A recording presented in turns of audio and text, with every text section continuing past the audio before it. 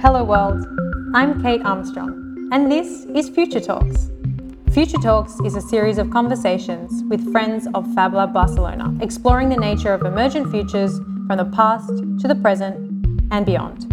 For this episode, we invited Ezio Manzini. Ezio is a design academic well known for his work on design innovation and sustainability. We met him at Elisava, just off Las Ramblas in Barcelona, with the students of the Master of Design for Emergent Futures. He works at Elisava on the Design for City Making program.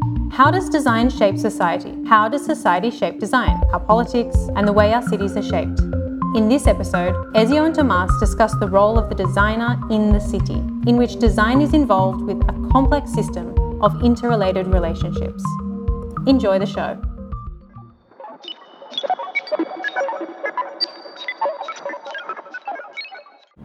I can imagine that your everyday life has changed a lot, right? And of course, I'm making a connection with one of your books. Yes, change. It has changed continuously. So I don't know when you say change from since when. I mean, when you think about the big changes of from before the internet. From a post-war mindset to kind of the infinite growth feeling that the world was, endless and we can make everything possible, to understanding that there are limits. Well, in my case, I have been an ecologist before being a designer. So I became designer because I was ecologist and not vice versa. So the issue about the fact that we live in a limited world, for me personally, was sufficiently clear as it could be clear since The Limit of Development, the book of the Club of Rome, that is 40 years ago now. So it was a very early stage, and afterward I met design. So before I was starting working on renewable energy, and for some issue about life, it happened to me to get in touch with design that in Italy was very lively and powerful in that moment, that is in the 80s. And so I thought that I could use my expertise and also my interest and enthusiasm to work in this arena of design. And I've been very lucky in some way because I entered in an arena, in a group that was the best that we can imagine. And yes, so I from the beginning I started to work on design for sustainability. Yeah, so it means it's something that we try to work with the students, no? In the master is the idea of the hybrid profile, which is not very common, no? You have a personal story that probably is very atypical. I would say in a kind of an industrialized society, you had to do one thing and learn and master it, and you had been kind of shifting between disciplines and working with with different points of view, not only from the design point of view, but ecological systems, engineering, I guess. Yes, but for the sake of the conversation, I would say that I find that to work in an interdisciplinary group, you need to have a discipline. Okay. So you need to be somebody with some tools, with some ideas. So if it's not that I will take my example, but you did it. You use my example. At the end of the day, there is a line of discussion that has been always the same from the beginning, and also a cluster of capabilities that for me emerged. I am one of those that made the 68, so during this period I learned something. So I've been lucky. I could also use what I learned. And afterward I made environmental issues, so I became very attentive and interested to the environmental issue. And I used the fact to be engineer and architect. This was my degrees. And I put together, and it became what now we can call strategic design for sustainability. Okay. So whatever I've done, I was somebody thinking in terms of strategic design. That means to look to the system as a designer, and to have a political, ecological sensitivity. And I think that every different environment in which I've been, when people, if they appreciated me, or in any case, if they invited me, that they wanted something from me, was this mixture of capability. So you need to have a core. So one of my discussion when people is talking about transdisciplinary course or these kind of things, it's for me all the projects are transdisciplinary, but the different group that participate to the coalition or to the team, there has to be multi or transdisciplinary, but each one has to bring its own specific contribution. So it's important to be capable to listen to many people, to have a dialogue with many people, to be open to have a feed from many. But you should have, when I do like this, it means something vertical. It sounds like a music orchestra. Yeah, it's a silly example, but it sounds like an orchestra director, and that role of the strategist and the one that needs to say. I would say here, an orchestra. Change, you know. No, this is too much, because in the orchestra you need the traditional orchestra. You need a director. I do not pretend that everybody has to be director, but imagine somebody that play together. Maybe without a director, but each one, you have a quartet, each one has its own specificity, and all together they play the music. But the violinist has to be very good, and the other one should be good in cello, and the other one maybe pianist. So each one has something that is very specific, and I think that it's very important to create people that have a core. Afterward, the way in which you build your core could be diverse. So the core do not necessarily are the formal disciplines, but you need to use your life in building a core. Afterward, also your core competencies and capability and sensitivities could change in time. So it's not said that it has to be the same for all your life long. But you have to enter in the arena where there are many other people, and you have to be capable to listen and to talk with the many. But to talk with the many, you have to have something to say. Yeah. So if you don't have your deep competencies, you have nothing to say. The way in which design can operate as an orchestrator of different disciplines, which also has like a political dimension, an ecological dimension, a social dimension, seems to lead directly to, in my opinion, and I don't know if you share this, is to the city, no? And it's like this capacity of operate and transform the city. From your perspective, and maybe you can tell us how you evolved your thinking and understand that your practice now needs to happen in the city and focus in the city right now and launch the Design for City Making program. Yeah. The Design for City Making program is a program that I'm developing with a bunch of colleagues in Elisava. It's an open project, so who want to participate in the school can participate, and the motivation is double. There is external and internal. The external motivation moves from the idea that design, intended in the many different ways in which we can have design today in the 21st century, can bring a contribution to what we call the making of the city.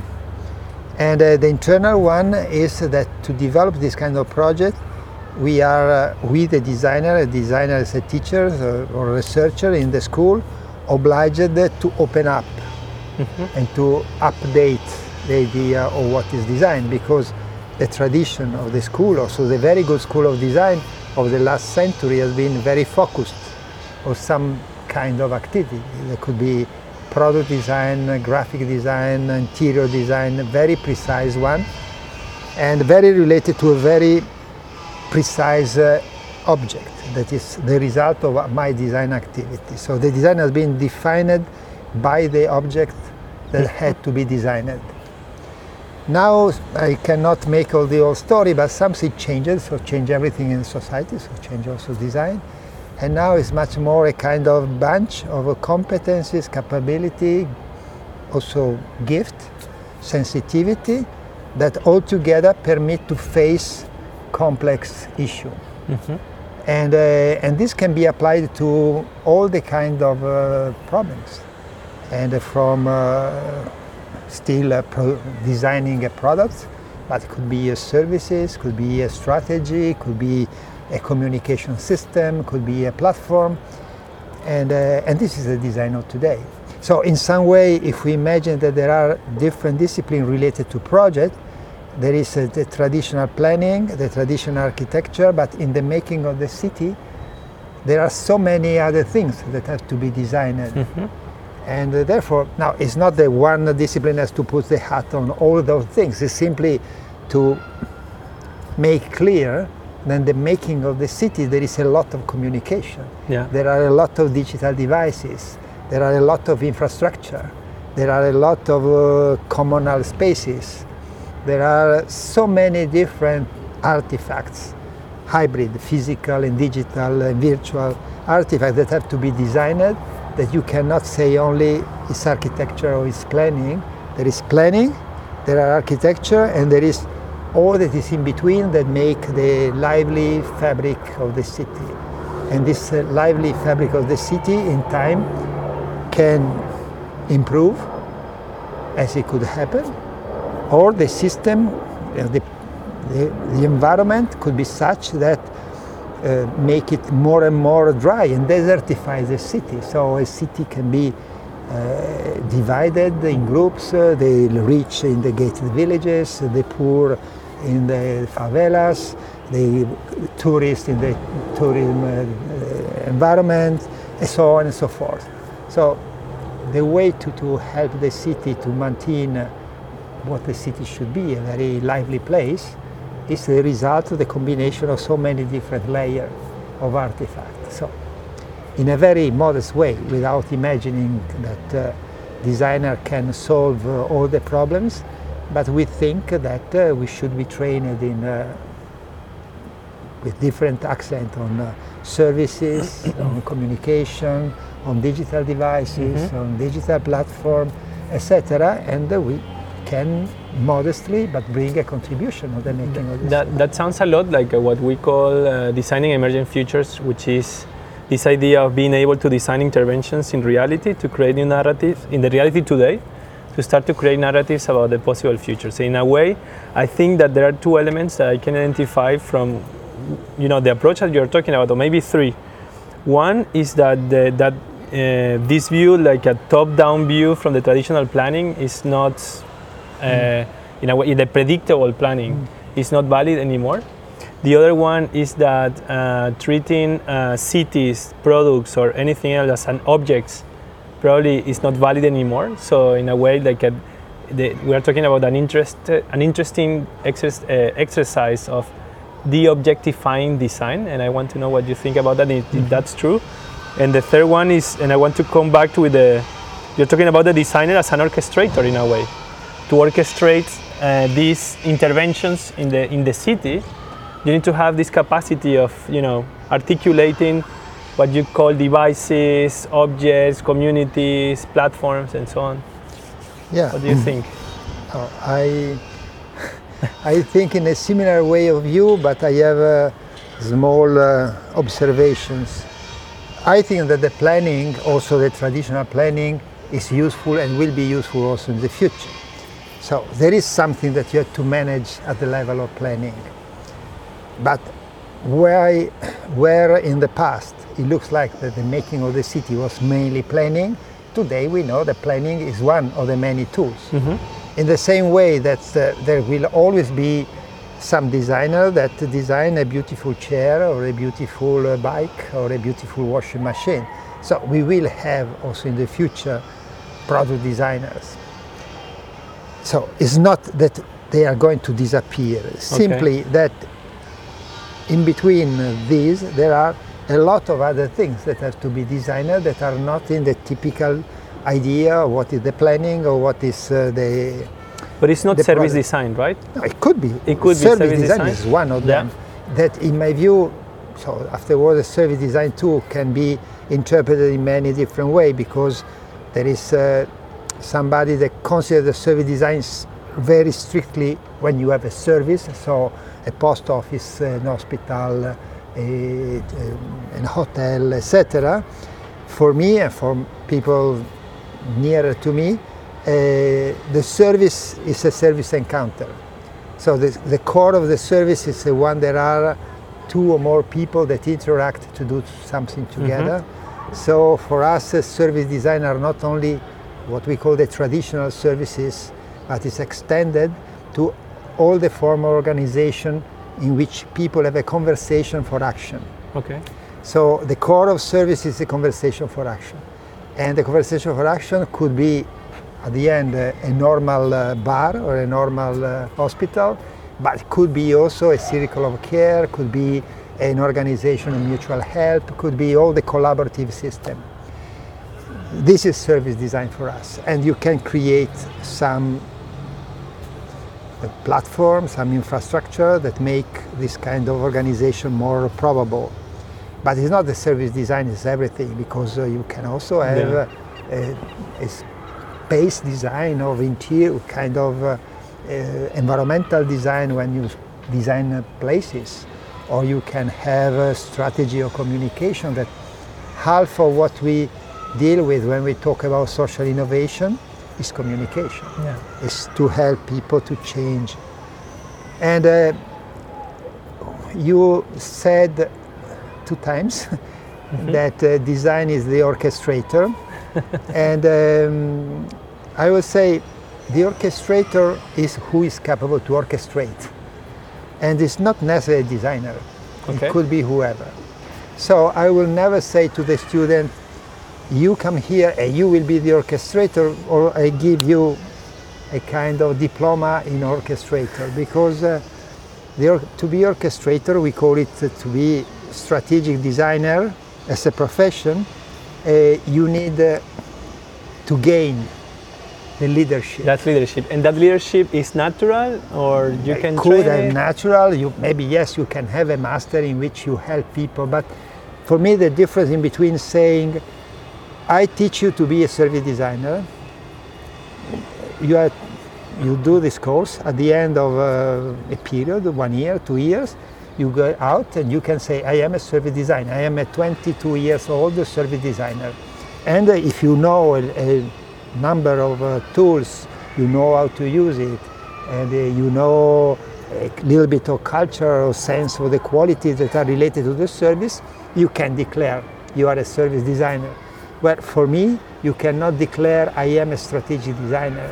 If not, you have a curriculum that shows that in your life you helped and you was a leader in generating strategies, but you cannot be a 22 years old student, go in a group and say, you know what, I am the orchestrator. The other one says, sorry.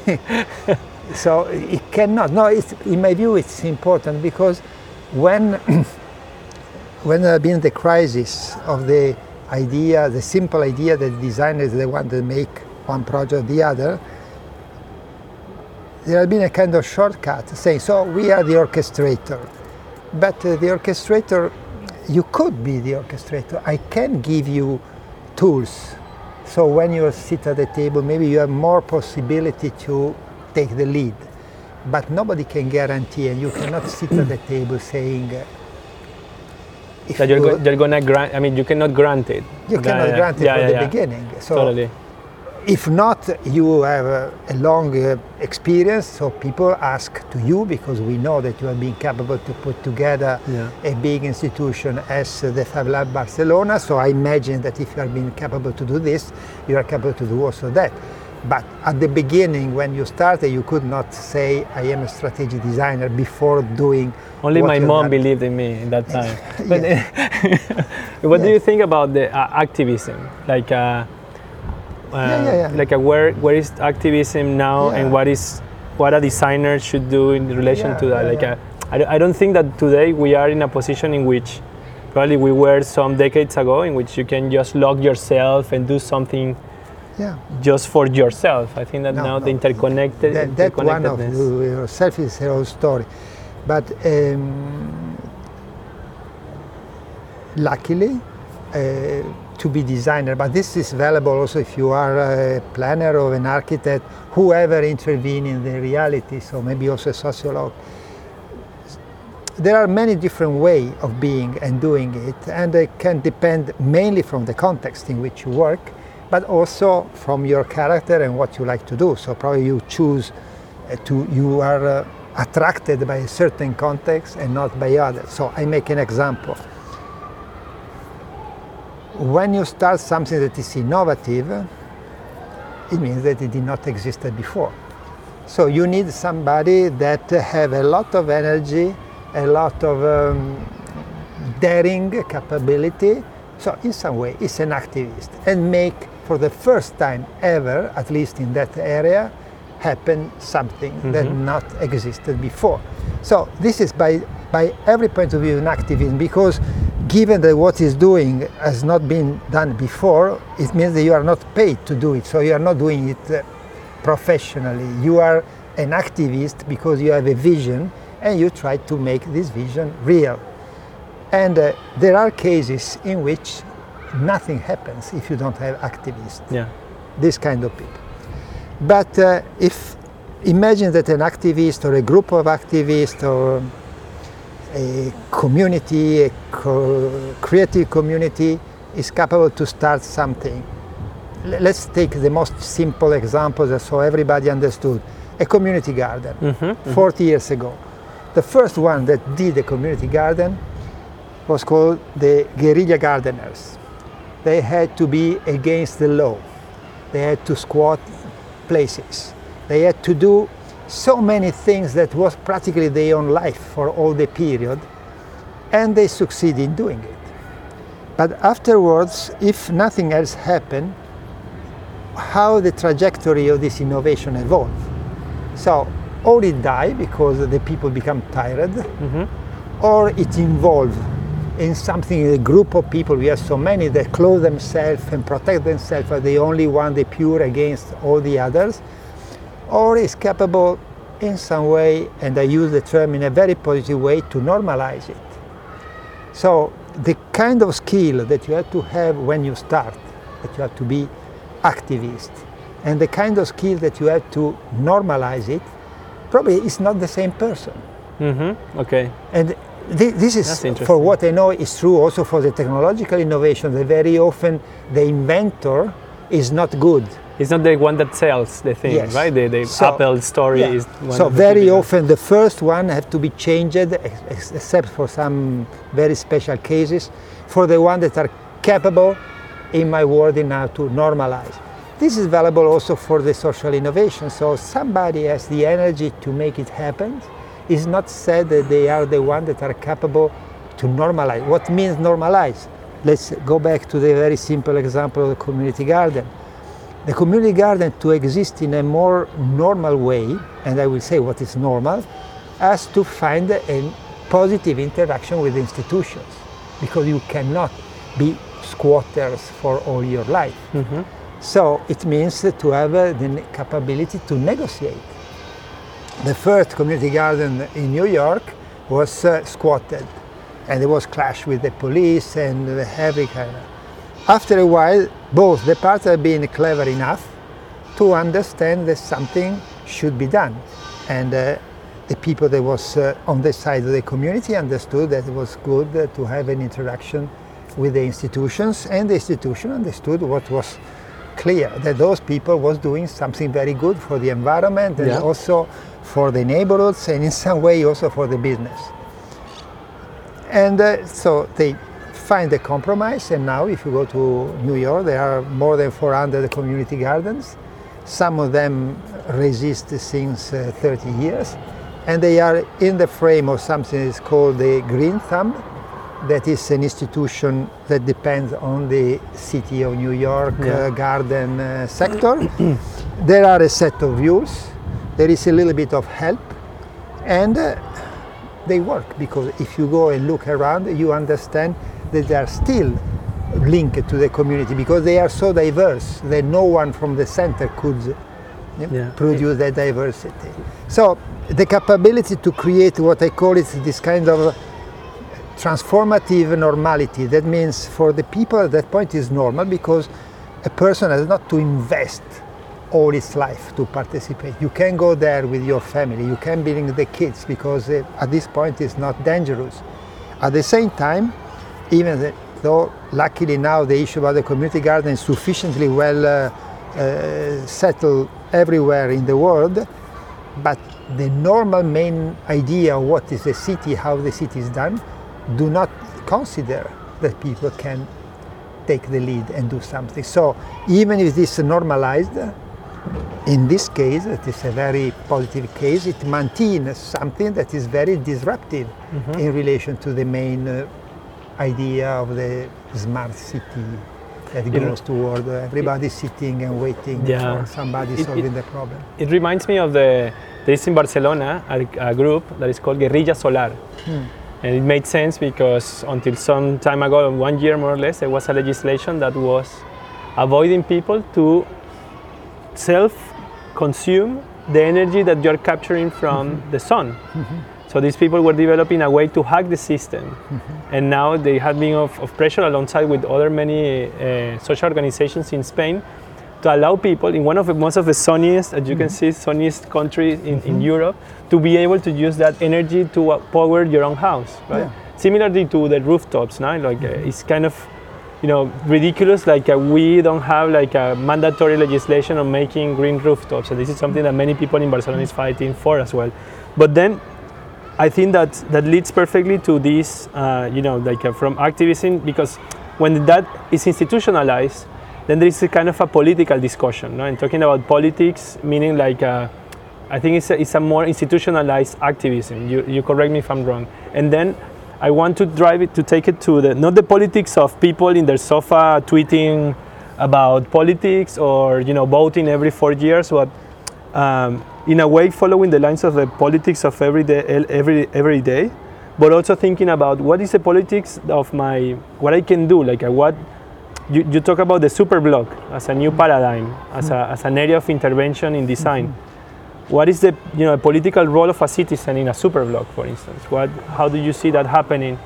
And I think Barcelona is a great example for that, no? Yeah, well, there are many different discourses that goes together in this question. On one side, there is the story of Barcelona and the fact that it's a city that has a tradition in planning of the city. At a certain point, entered this idea of the super block. But also in activism as well, and like a very powerful But the neighborhood. two things are related because, in my view, the possibility to have some enlightened government. The government can be more or less enlightened, but if there is no movement from the bottom, practically nothing happens. If not, because people will not vote it. So there are, every time that we talk about this complex issue, there is always a double link in between what the top, let's say, the government do, and what the people, the civil society is doing. And it's not so important to say case by case if it started more on one side or on the other side. What is important to see is that if it works, if you look some example where it worked, you can find, as in the case of Barcelona, that has been this double link in between a social life, a civil society that has been active and participating in general, and a government that has been sufficiently capable to interpret and to have an organization of the city that have a lot of problems, obviously, and now there are new problems that are arriving, but nevertheless has been capable to have an interesting project in between them, the one that is called the super blocks. That is not so frequent in the cities around the world to have an intervention that is at the same time so powerful from the center, but in some way, given that this has been prepared by a shared sensitivity, is relatively accepted. So now, it's not now that we can tell all the story, but I know that at the beginning there was more difficulties, but the new Superia that they started has been done in a very positive way by all the citizens. Mm-hmm. So always there is this kind of double link.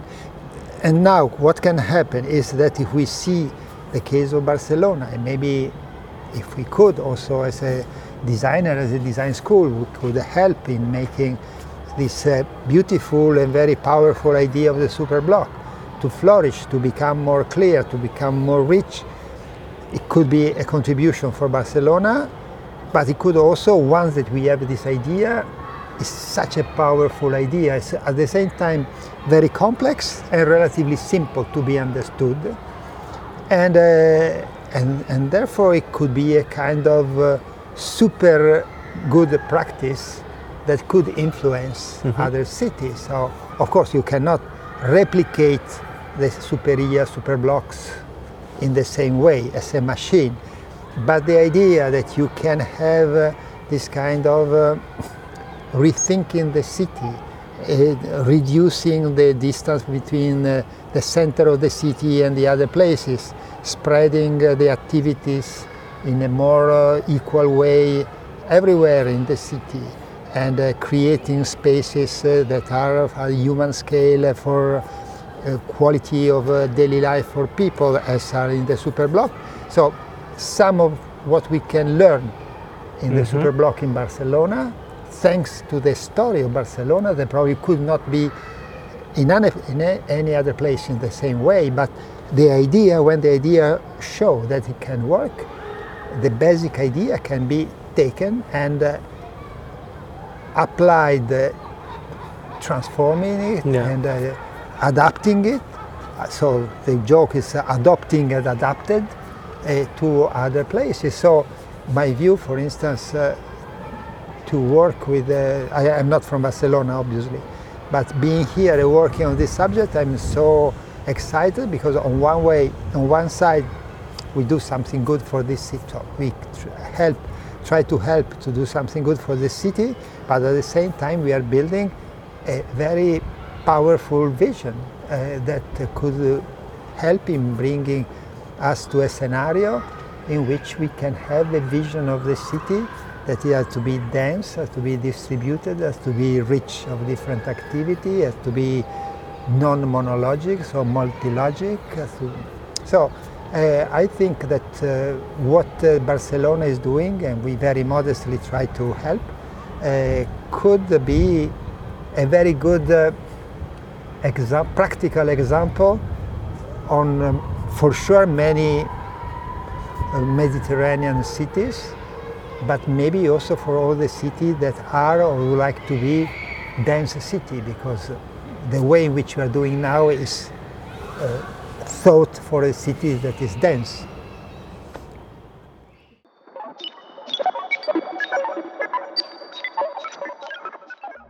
Thanks for listening. The Future Talks podcast is produced by us at FabLab Barcelona with happiness.